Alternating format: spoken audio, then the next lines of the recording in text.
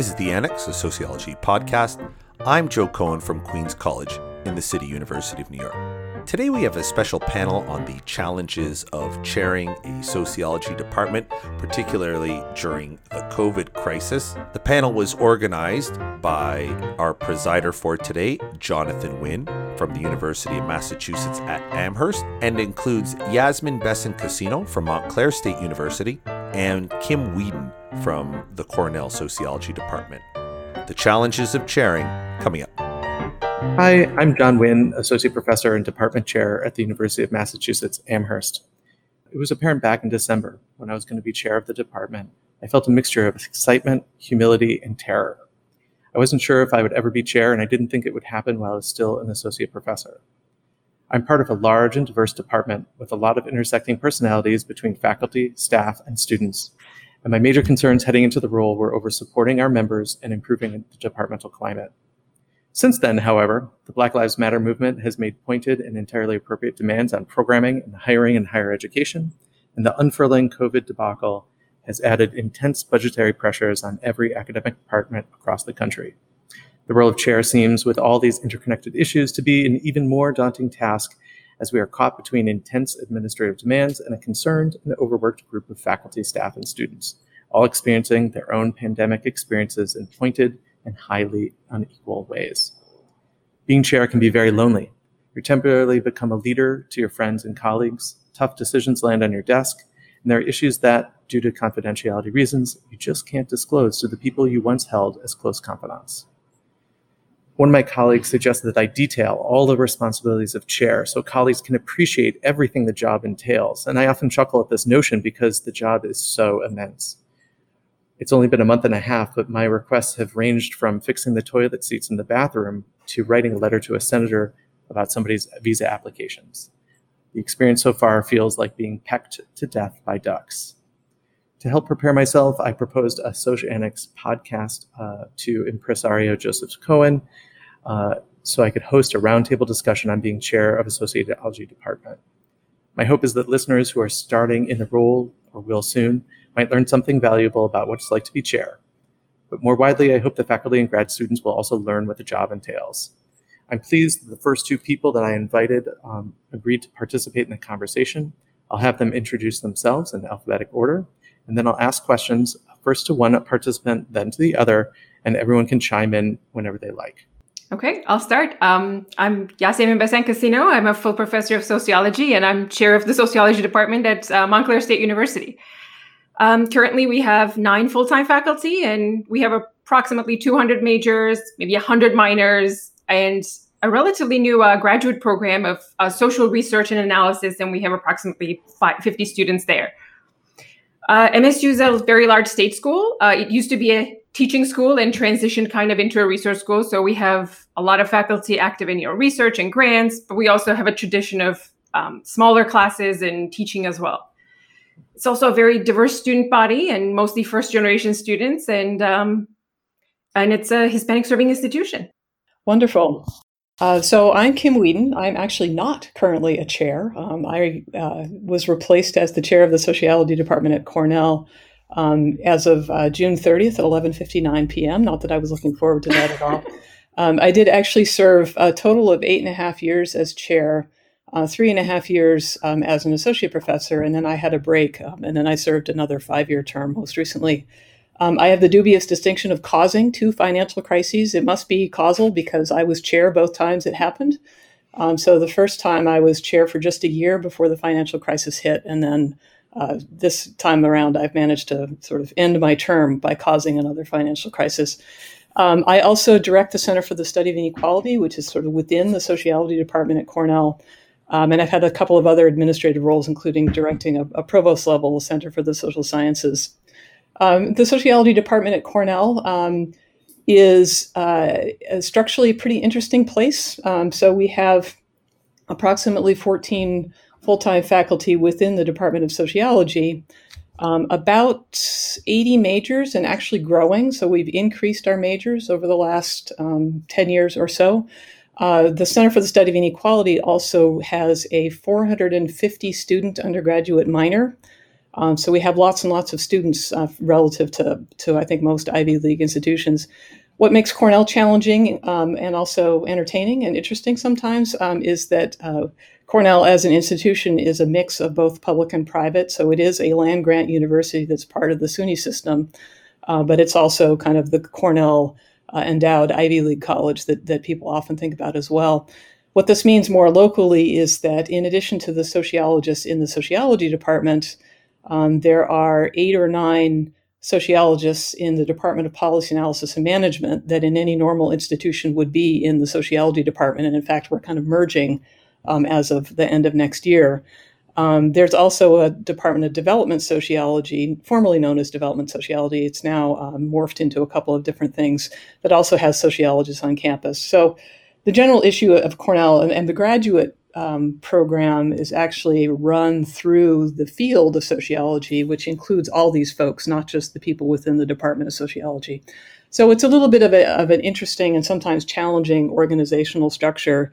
It does touch on the chair's job because there's a little bit more coordination across colleges. And sometimes that leads to some interesting challenges because the grad student funding is different across colleges and the staff benefits are different across colleges. And the way that things are done are just different a little bit across colleges, even though it's supposedly one university.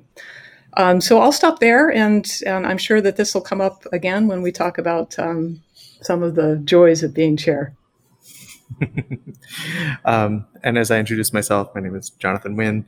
The University of Massachusetts Amherst is a large land grant R1 public university. We've got about 400 majors, a bunch more minors. We have a few certificate programs.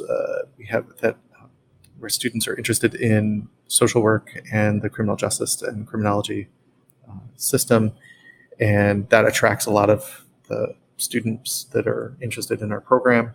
At the undergraduate level, there's something of a mismatch between them and the skills of the faculty who don't necessarily participate in those fields of study. We've got about 30 faculty, and then we also have about 50 active graduate students. We also house the Labor Center, which is a very, very active research and community-based kind of community-oriented organ in our department, and that is something we're really proud of. So with all that introductions, I suppose I could ask a few questions, and the first one would be to Yasmin, and it's just kind of a general one. When you're bumping into people at ASA, or if you get an email of congratulations, or as I insist, congratulations on being chair, usually you get a line or two of advice.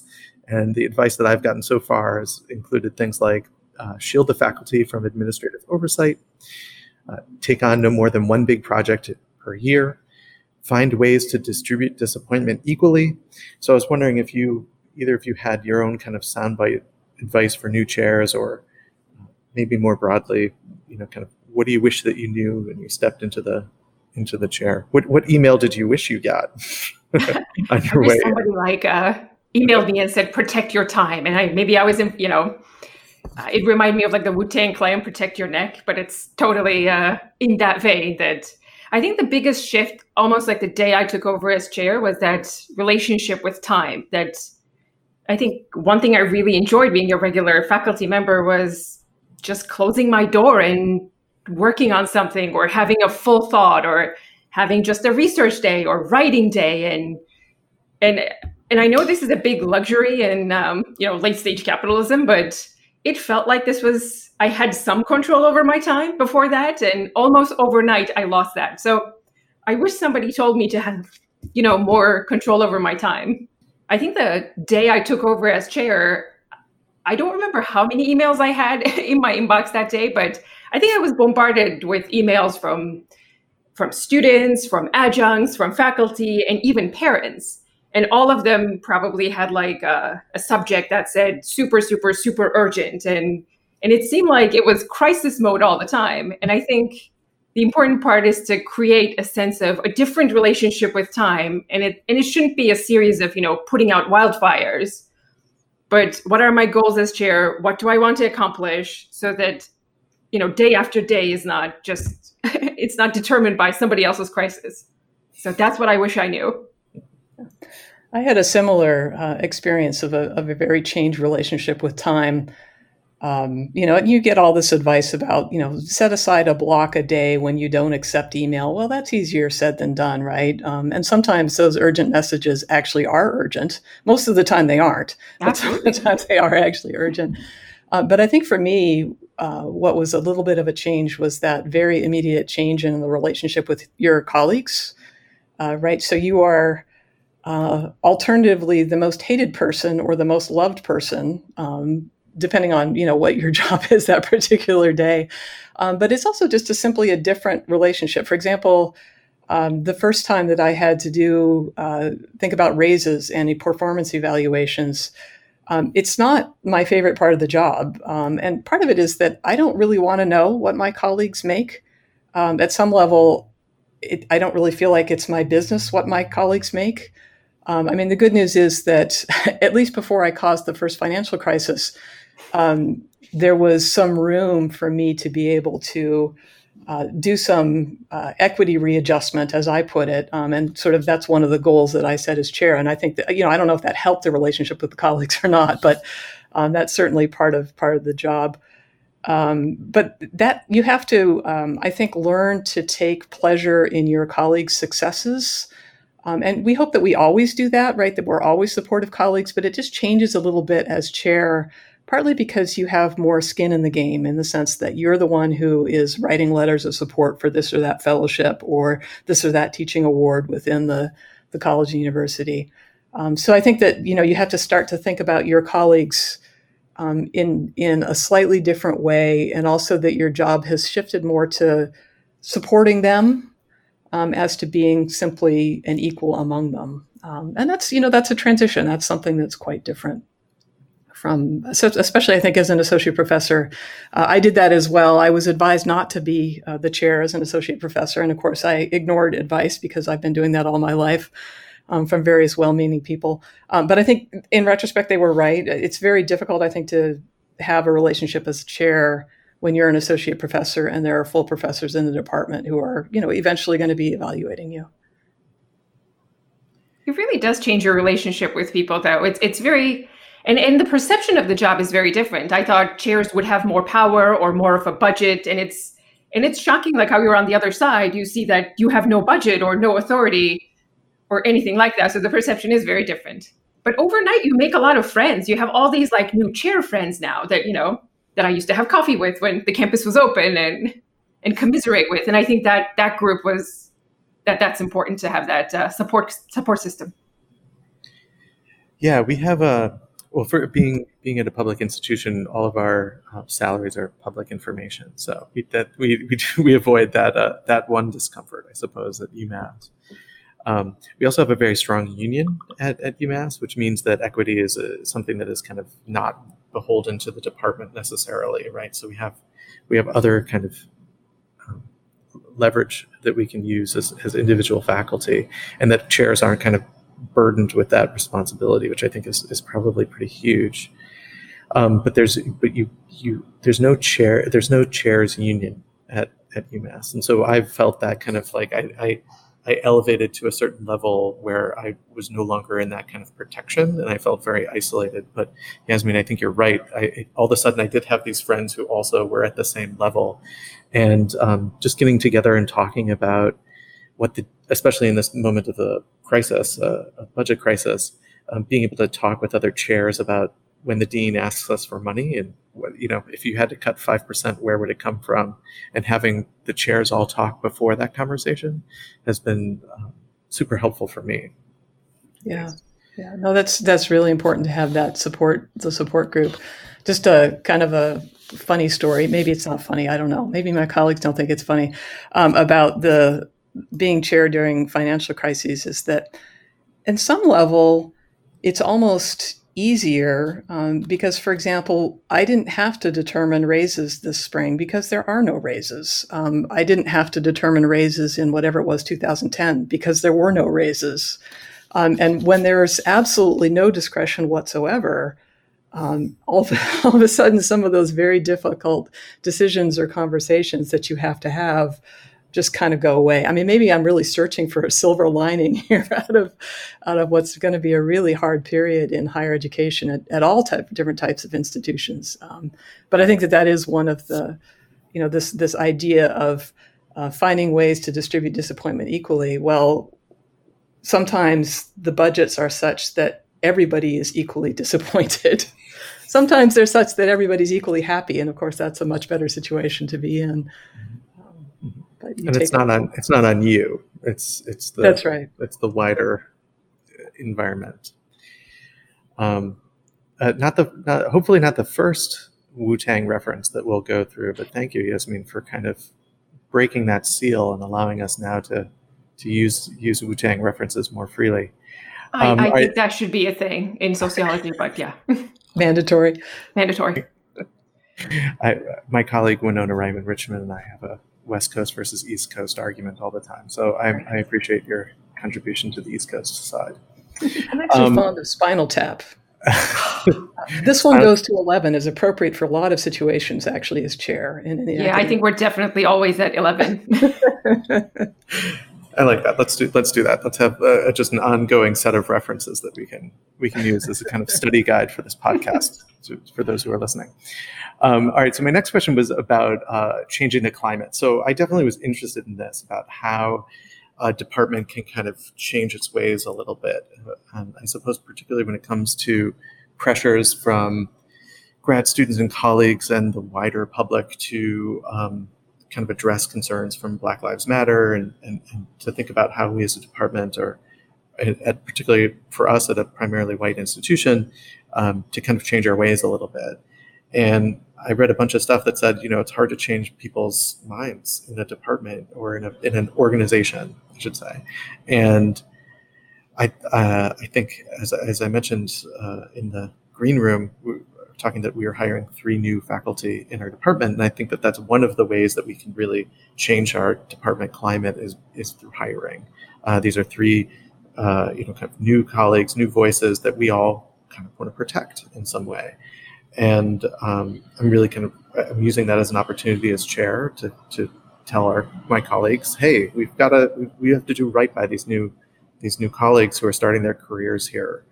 And so, but that's only one kind of strategy, I suppose. I don't mean to be kind of pessimistic about it, saying it's the only way that you can change a climate. Maybe it might be the best way to change a departmental climate or departmental culture.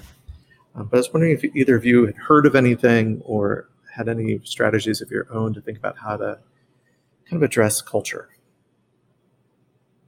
And just to make things a little bit more difficult, all these strategies we had, now we have to adapt to not being on campus.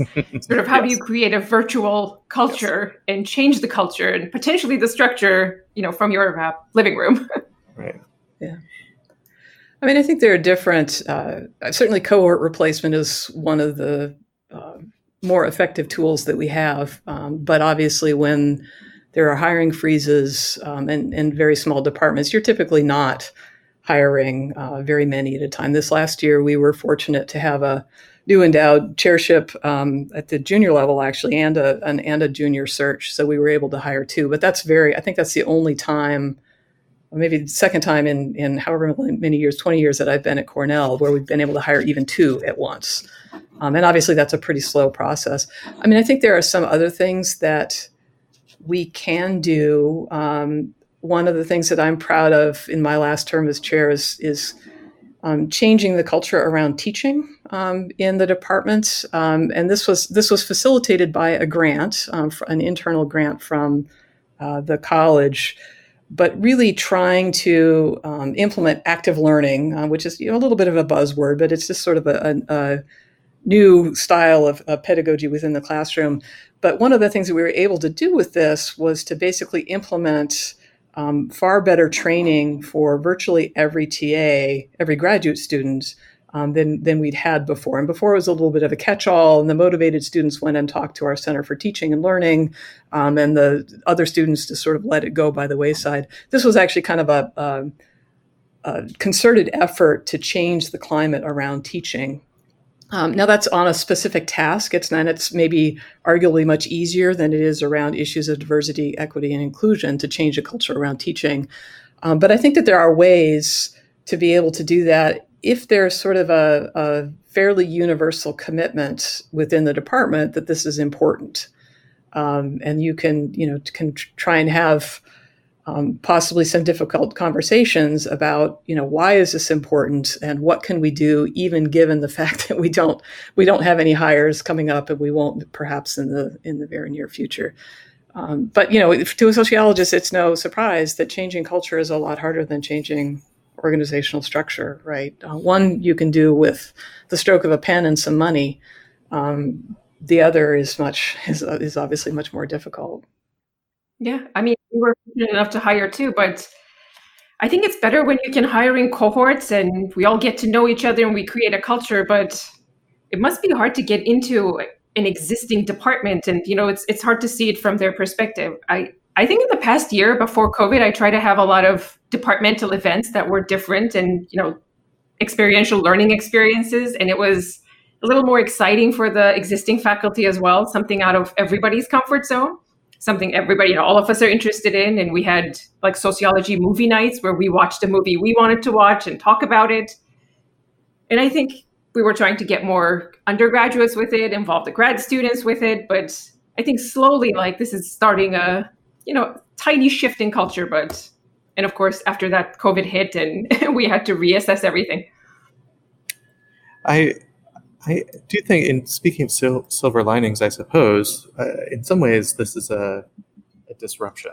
And so I think it's a pause on some of the engagements that colleagues had with each other, and grad students and faculty had with each other. So maybe this is a good moment to kind of take stock and think of how we treat each other in every department, not my department necessarily, but just in general. We were talking a little bit about kind of catchphrases and the idea of how you change a department climate. These weren't necessarily told to me, but I've heard them over my career. And one of them is "kill them with kindness." Right. So, yes, perhaps your department culture is a little bit difficult, or they're prickly personalities. Kill them with kindness. I've heard that as a strategy for success.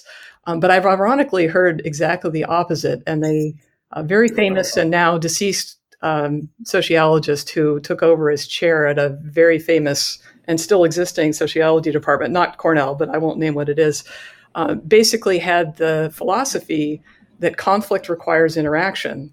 So if your faculty never interact with each other, they can't come in conflict with each other. I mean, this is like, straight out of Lewis Kozer, right? Yeah. But it's sort of, you think about it, that's one strategy, but it's the complete opposite strategy from kill them with kindness. And it would be interesting to know, you kind of want to do a randomized control trial to see which actually works. Not that I think I said we had to do like a department vision talk before I became chair, and that was one of the things that I said is that if somebody's upset and somebody voices it, that means that they're still engaged and that they care enough to say something about the department and wanting to change it. So I think Howie Becker would also kind of agree with that as far as it's a form of interaction. Is how do you differentiate yourself from Bourdieu conversations? He says something. That's much better than being disengaged. I think if you stay in a department for so long, after a while, right, you'd still want to change things. Yeah, I hope so. When I was thinking about the third question here for Kim. When I took my role as the department's undergrad program director, I was told historically that the role was a kind of domestic labor for the department. And that was said with kind of lots of winks and nods and all the intended meanings that domestic labor should have for a sociologist to understand. As I was doing all of the ASA, leadership trainings and workshops, it was a heavily female-dominated space. And I think historically that has not necessarily been the case. And so it got me thinking about this particular question of, what do we think about the gender dynamics when it comes to chairdom in sociology?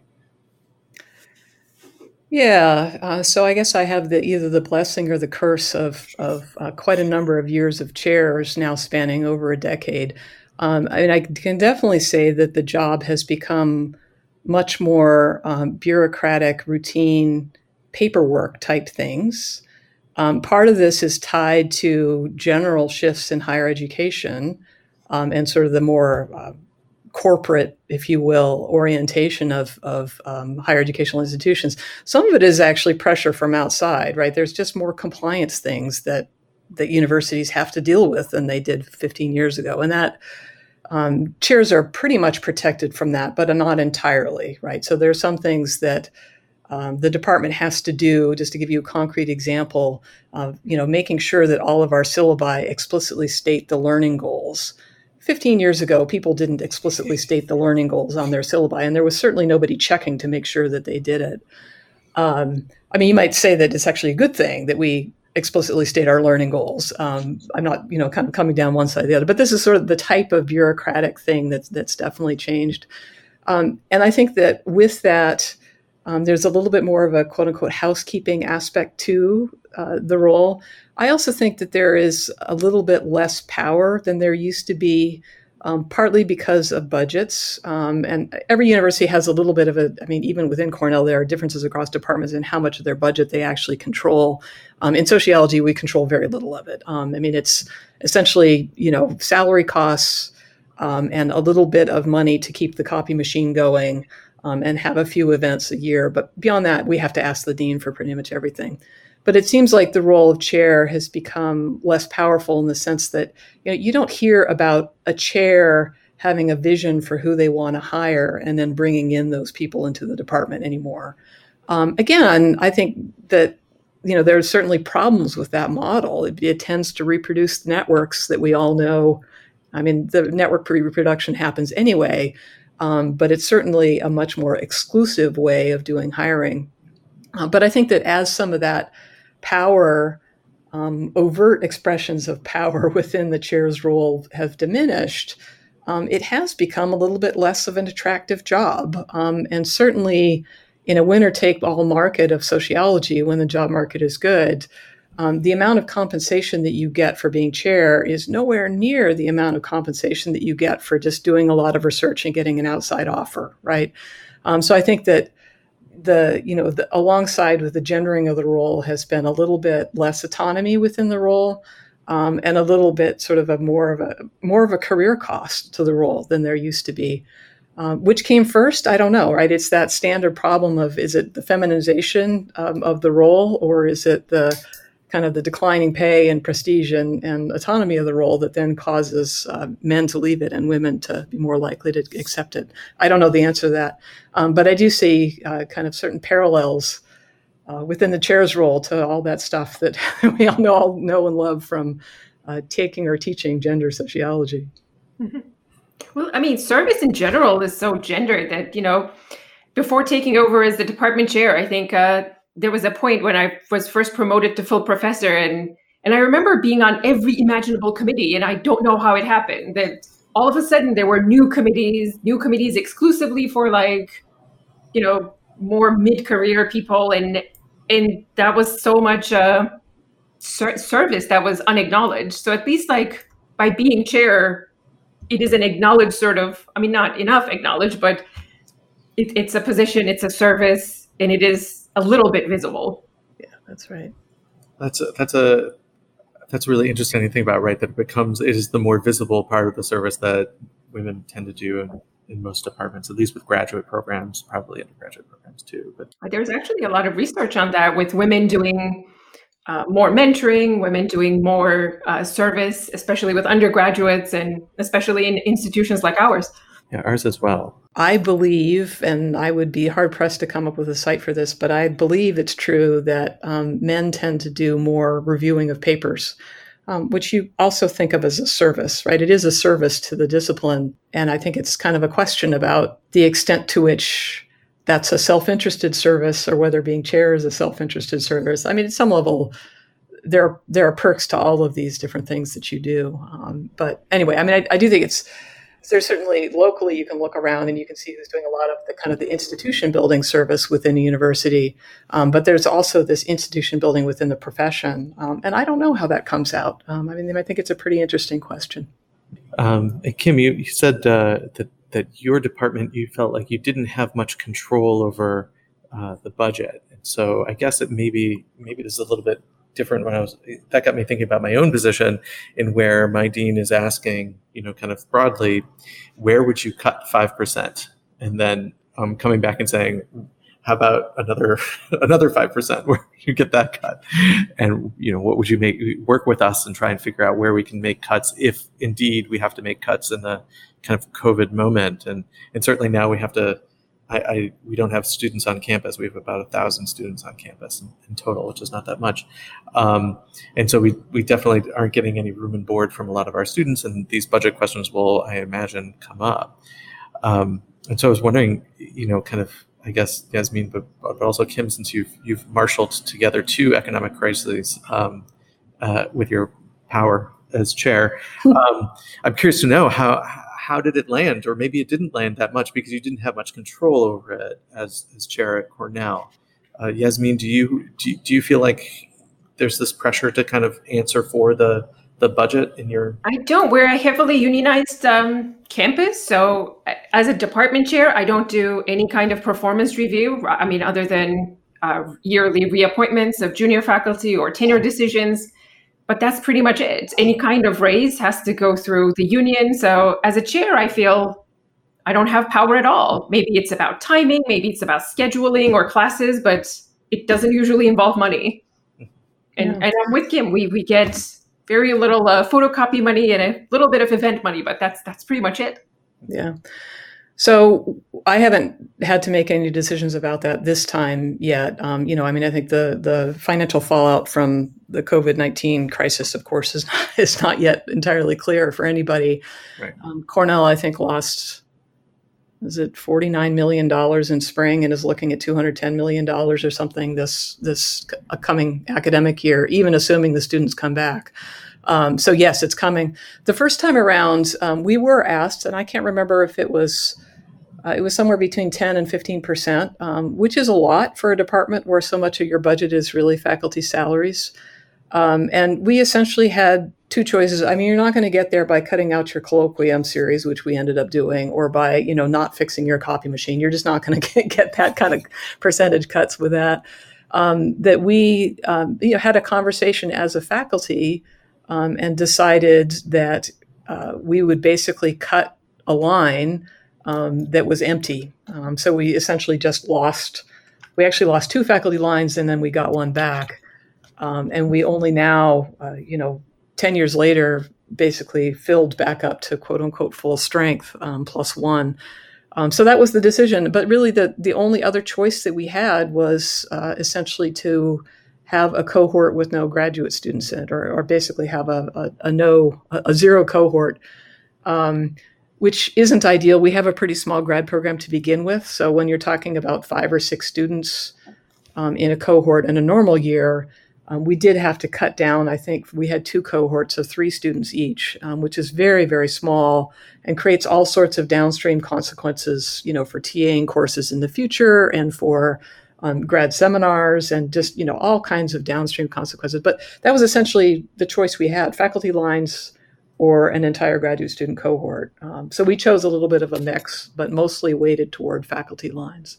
Yeah, it's not a pleasant conversation to have, and there's just not, there's not much there really to be able to. Staffing on the table?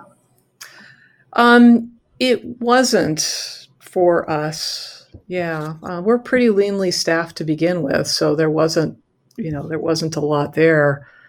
And a lot of the staff are, there's kind of this parallel organizational structure where the chair, for example, has input on hiring the department manager and hiring the people who report to the department manager. But it's really the college that's doing that hiring. I mean, I think sometimes they asked my opinion because they wanted my opinion, but a little bit as a courtesy, right? But the actual lines are controlled by the college and not or for the staff are controlled by the college and not by the department per se. I'm realizing I have more autonomy than I think I do. Is that a good thing or a bad thing? Bad thing, right? Exactly. I think it's a terrible thing. I'm now more nervous. And as far as pressure from kind of Black Lives Matter, you have from graduate students, undergraduates, having certain expectations as far as programming, classes, hiring. Have you felt the similar pressures that we have? Pressure means just kind of getting at no kind of value judgment. I welcome the pressure, but I'm wondering if you all have had the opportunity to kind of address those concerns, or did COVID pretty much kind of cut those conversations short? Well, it's also a big mismatch between what's happening right now and how slow things happen in academia. Any kind of hiring, any kind of curriculum change, any kind of even like introducing a new class takes so long. Even, as a department, we were talking about, we should have a class on Black Lives Matter. For it to be approved is going to take a year at the earliest. So I think that mismatch is, and of course, not having lines is problematic.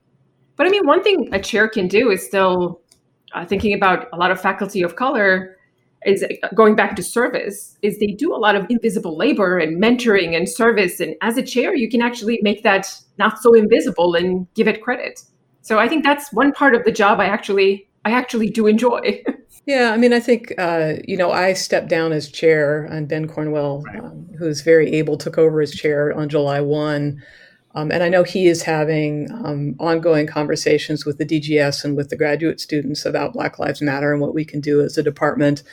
We are very well positioned in the sense that we have this very well-developed and currently very well-funded Center for the Study of Inequality that is funded by external monies. I was able to get a $10 million grant 4 years ago, I guess, to expand the center. And this very healthy and robust inequality minor that, has kind of put us in a position to be able to offer some courses. We already offer some courses for the students. I think it's where it's more challenging is in hiring a faculty. It's very hard to hire faculty of color when you don't have any faculty lines to hire on. And every department, I think, in the college is making the argument that there should be sort of a special pot of money for hiring, and it should go to their department, right? So, the dean's job is in some sense even more difficult than the chair's job. I do think that. I think these are very healthy conversations. I think they're very necessary conversations. I think sometimes I would wish that sociologists took a little bit more advice from their own discipline's expertise in some of these things. And just to be very specific about this, I've tweeted about it, so in some sense it's public. There are constantly calls for mandatory diversity training of faculty and staff, where we know from a lot of work by Dobbin and Caleb and many others that mandatory diversity training is not only often ineffective, but can cause a backlash. So sometimes I think there's a mismatch between the demands of the students and what we should know as a discipline about how you can actually address these things effectively. And that's a little bit challenging, frankly, to navigate. I think what you don't want to do either as a department or as a college or as a university is get into the business of performative diversity. Yes, we're going to mandate that all incoming faculty take a 3-hour course on bias training. Well, is that effective or is that performance? And I think that, the question is, based on the research, it's still very much an empirical question whether that's a good thing to mandate or not. So I think, I think that's one of the tensions that is kind of built into a lot of these conversations as well about, yes, we all want to do better. We should do better. We need to do better. But how you get from point A to point B without getting into this kind of performativity loop is a little bit more of a question. With budget cuts, I find myself, applying more for grants for maybe institutional change like NSF Advanced or NSF HSI. So at least we can get the money that way and maybe change the culture and structure in our institutions through that, because I think otherwise our hands are tied. Yasmin, you made me think. We did list a Black Lives Matter class over the summer. I think you're absolutely right that there's places where academia can move very, very slowly, and it can be extremely frustrating for graduate students, undergraduate students, and faculty, truly, who do want to try and find some change.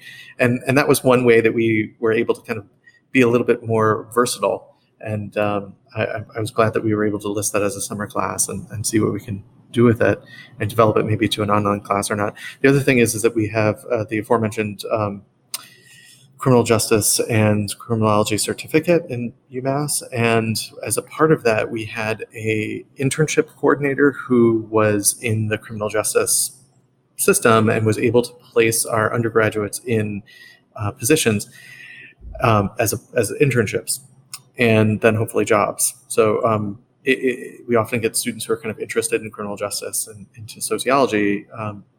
And so I kind of triggered a review of that program to see, do we really want somebody who was a former sheriff sitting in our department, kind of placing some of our undergraduates in the jails and prisons in and around Western Massachusetts? Or is there another way that we can think about criminology and the criminal justice system more broadly and place students kind of in other kinds of organizations around the Valley that isn't so directly tied to reproducing the kind of criminal justice system that we teach about in our classes?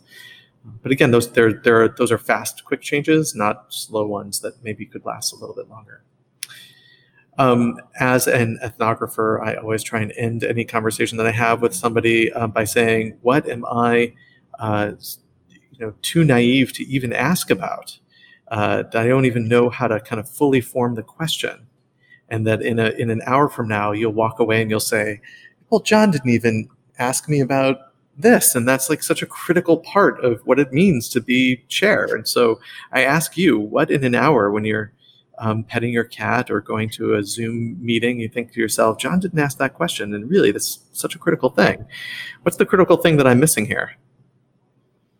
Well, before COVID times, it was the corridors. I think half the chair's job is in the corridors talking to people. And I miss that. I think like more people confided in me in the corridors, and when I ran into them, and I learned more about, junior faculty or grad students or undergraduates just in like sociology corridors. So I think that was my big part of chairing. So I think that some of the little things about being chair are surprisingly difficult until you try them. And one of the things I have in mind is running a meeting, how you actually structure a meeting that gives people an opportunity to say what they want to say, but not dominate the conversation. And a meeting that is just the right length, that doesn't feel rushed to make the decisions that you need to make, but also doesn't feel like it drags on forever. I mean, it's one of these things that I think it's a little bit of a skill, and it's something that you can learn how to do. At a former job, I don't need to mention it out loud, but everybody can figure out what it is. I was sort of bemused by watching the chair kind of manage the conversation based on where people were sitting around the table, and then who he would ask first when there was something that he wanted to ask about. So the norm at this department was that you went around the room, and I've actually adopted that norm when we're talking about junior candidates, that everybody, that I just go around the room and I make sure that everybody expresses their opinion about the work and about the scholarship in other ways. But he would do it in a way to basically start off the conversation with somebody who he thought would have some useful insight, as opposed to starting off the conversation with somebody who he thought would send us into a pit of negativity. And it was remarkably clever as just kind of this little technique for running a meeting that I didn't think about, until I almost like classroom management. What was that? It's almost like classroom management, like right. You ask the good students. It really is. And maybe I should admit to my colleagues, if any of them happen to be listening, that I'm trying to manage the conversation. But just little things like that I think that make a difference for how people perceive the department. And, you want that balance between professionalism and a casual, comfortable interaction. And sometimes that balance can be pretty hard to hit, particularly when you're not sort of accustomed to that role. All right. Well, I have a million more questions, and I will obviously have a different perspective on this in the 34 months from now when I give up my chairdom. It's too early to start counting. Not that I'm counting, of course. No. But thank you both, Yasmin Besen-Cassino and Kim Weeden. I really appreciate you taking the time to chat with me, and thank you so much. We'll be sure to advertise this podcast on to other departments than yours, so that they won't know about your tricks and everything. We'll keep it a secret. Everyone at Cornell and Montclair State, they'll never hear any of this, I'm sure. All right, thank you both. Thank you. You've been listening to the Annex, a sociology podcast. Thank you to Yasmin Besen-Cassino and Kim Weeden for being our guests, and a very special thank you to Jonathan Wynn from the University of Massachusetts Amherst for organizing this panel. We're on the web at theannexpodcast.com, on Twitter at Sociannex, and on Facebook, The Annex Sociology Podcast. The Annex Sociology Podcast is a production of the Queen's Podcast Lab. For more information, visit queenspodcastlab.com. Music by Lena Orsa. On behalf of our host, Jonathan Wynn, I'm Joe Cohen. Thanks for listening.